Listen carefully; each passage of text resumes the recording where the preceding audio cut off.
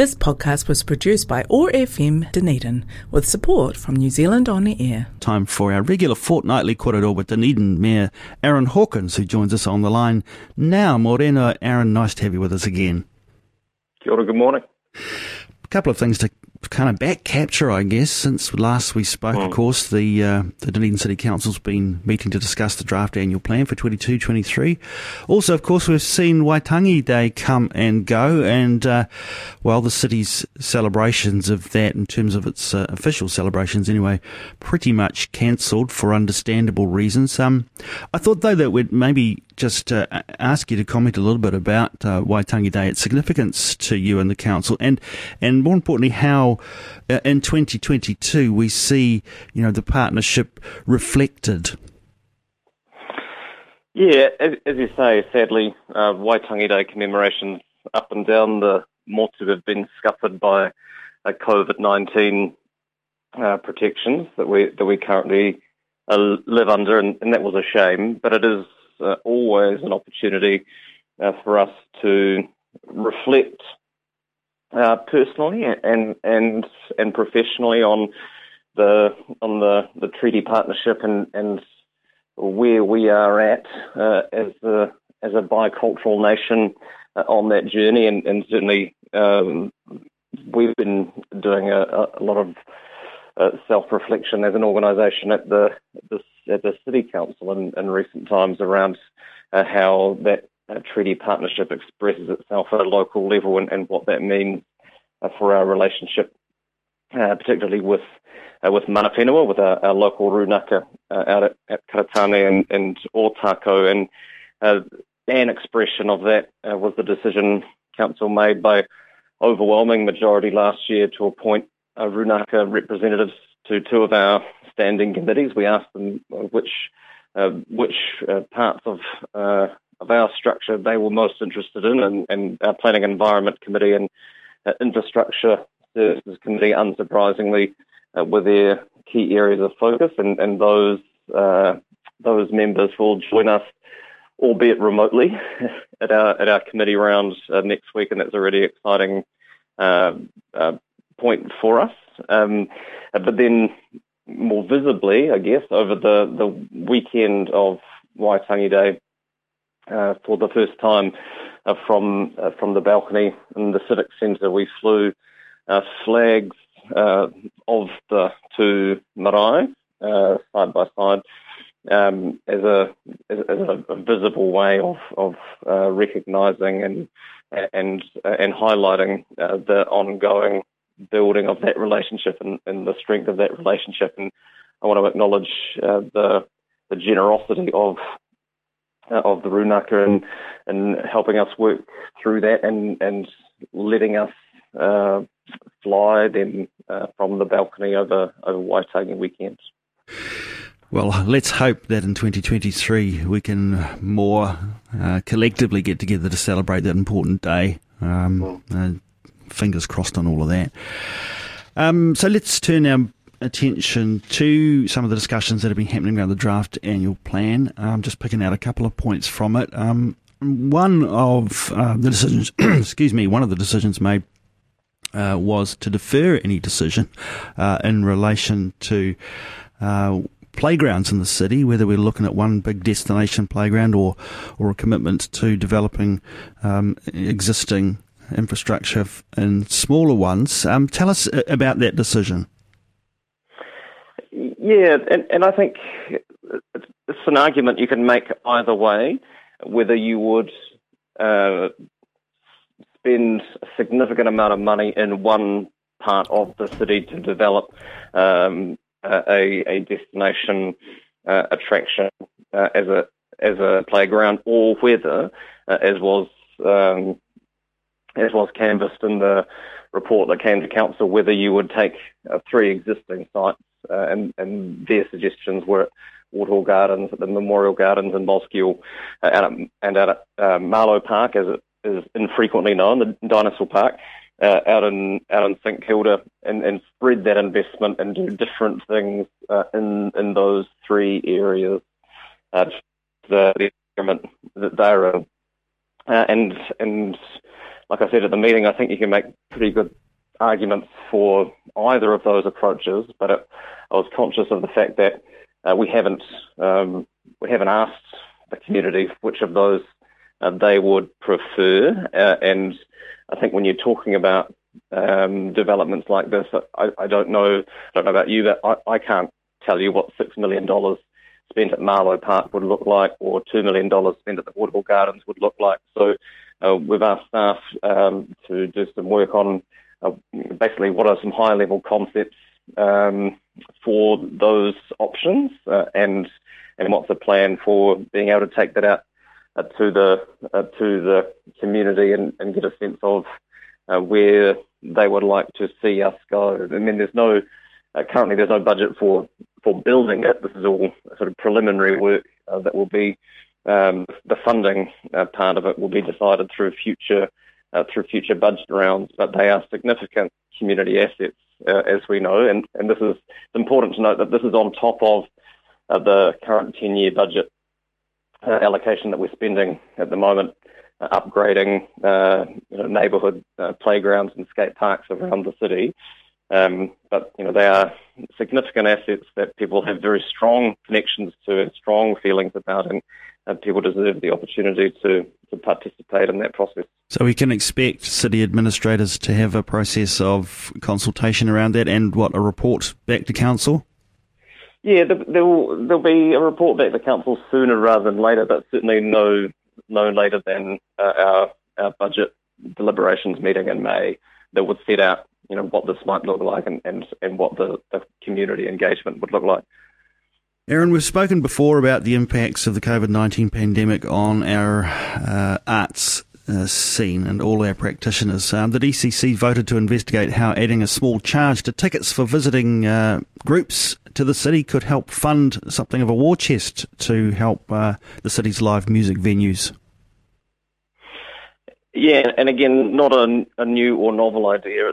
It's something that has been that has played out in other parts of the world, but it's effectively using big touring shows that come through the stadium when we're allowed to have big touring shows coming through the stadium again, or even potentially through the town hall, and charging an extra $1 or $2. That's the kind of ballpark that we're talking about here, on top of tickets to those shows that would then go to support our smaller local music venues. As you say, it's been a tough couple of years for that sector. It's a marginal business at the best of times trying to operate a venue, but there's no point in investing the way that we do in attracting big touring stadium shows to the city and for all the benefit that brings us if we don't have a strong local music community. And had we had something similar like this, we would have had upwards of $1 million plus to spend, and that would have probably been quite helpful in the last couple of years. So a bit late in terms of the current situation, but certainly we need to be thinking creatively about how we support our creative communities, of which our musicians and technicians are certainly one part of that. How we help them rebuild when we get through the worst of the COVID-19 pandemic. Well, so that also gets considered when you come back for annual plan deliberations in May? This is slightly trickier in that it's not a decision for us to make. So we've asked the holdings company to work with Dunedin Venues Management Limited to work up options that they will report back to us. But we can't direct them to do it, but we can't direct the venues company to do that. But we're certainly looking at options from them again in that similar time frame, hopefully by May. To another project now, this highly anticipated cycling trail from Dunedin to Mosgiel. That's a step closer, perhaps. Yeah, the Tunnels Trail project, connecting the city centre to the Taieri through the now disused Caversham and Wingatui tunnels, a discussion, as you suggest, that has been going on for quite some time and historically has been held up by work that needs to be done to upgrade our water infrastructure, and with staff have found a way to be able to progress those two things in parallel, which is really exciting.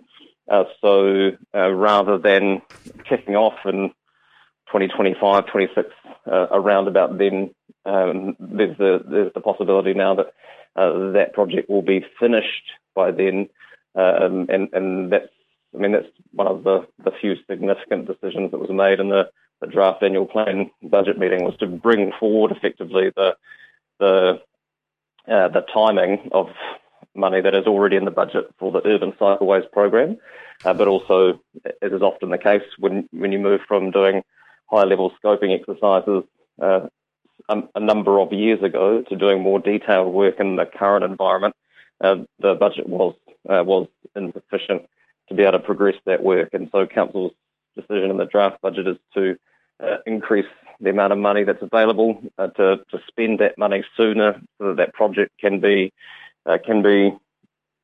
finished sooner. And that is, it's a question of priorities, and it is at the expense of other bits and pieces in the network that that won't be done as a result of that. But it is a significant opportunity for not just for commuters, and we know that the bulk of our commuter traffic comes in from the south, and it's a formidable task asking someone to bike in from Moskiel or thereabouts, but also for the recreational asset for people in evenings and weekends and so on. It also doesn't exist in a vacuum. So as part of the wider investment in the transport network, we're building park and ride facilities in Moskiel and at Burnside. So, if you're out in Outram, for example, there's not necessarily the expectation that you need to make it all the way into town. You can bike to Moskiel or to Burnside and lock your bike up there and catch a bus in or whatever. So it's looking at how all those parts of the puzzle fit together in terms of providing greater choice and flexibility for people as they move about the city. Speaking of tunnels, I did have to check the masthead on the Otago Daily Times yesterday, was it? Councillor Jim O'Malley suggesting a tunnel in the central city. It wasn't 1st of April. We've talked at length before about the one-way system debate, but just your immediate response to such a suggestion? Well, our conversations continue. We're having constructive discussions with Waka Kotahi on the basis of a council's resolution, which is effectively that we don't think the status quo best serves our wider well-being ambitions, and we want to take up the alternative model that they have produced as the starting point for that discussion. So council doesn't have a view on a preferred layout. But look, if we had the best part of if we had the lion's share of $500 million available to us for investing in the city's transport network, I'm not sure that a tunnel for 2 blocks in the city centre would be the highest priority for spending that. All right. Anything else that came out of the deliberations over the last week or two that you want to share with us, that you're proud of getting past and into action on?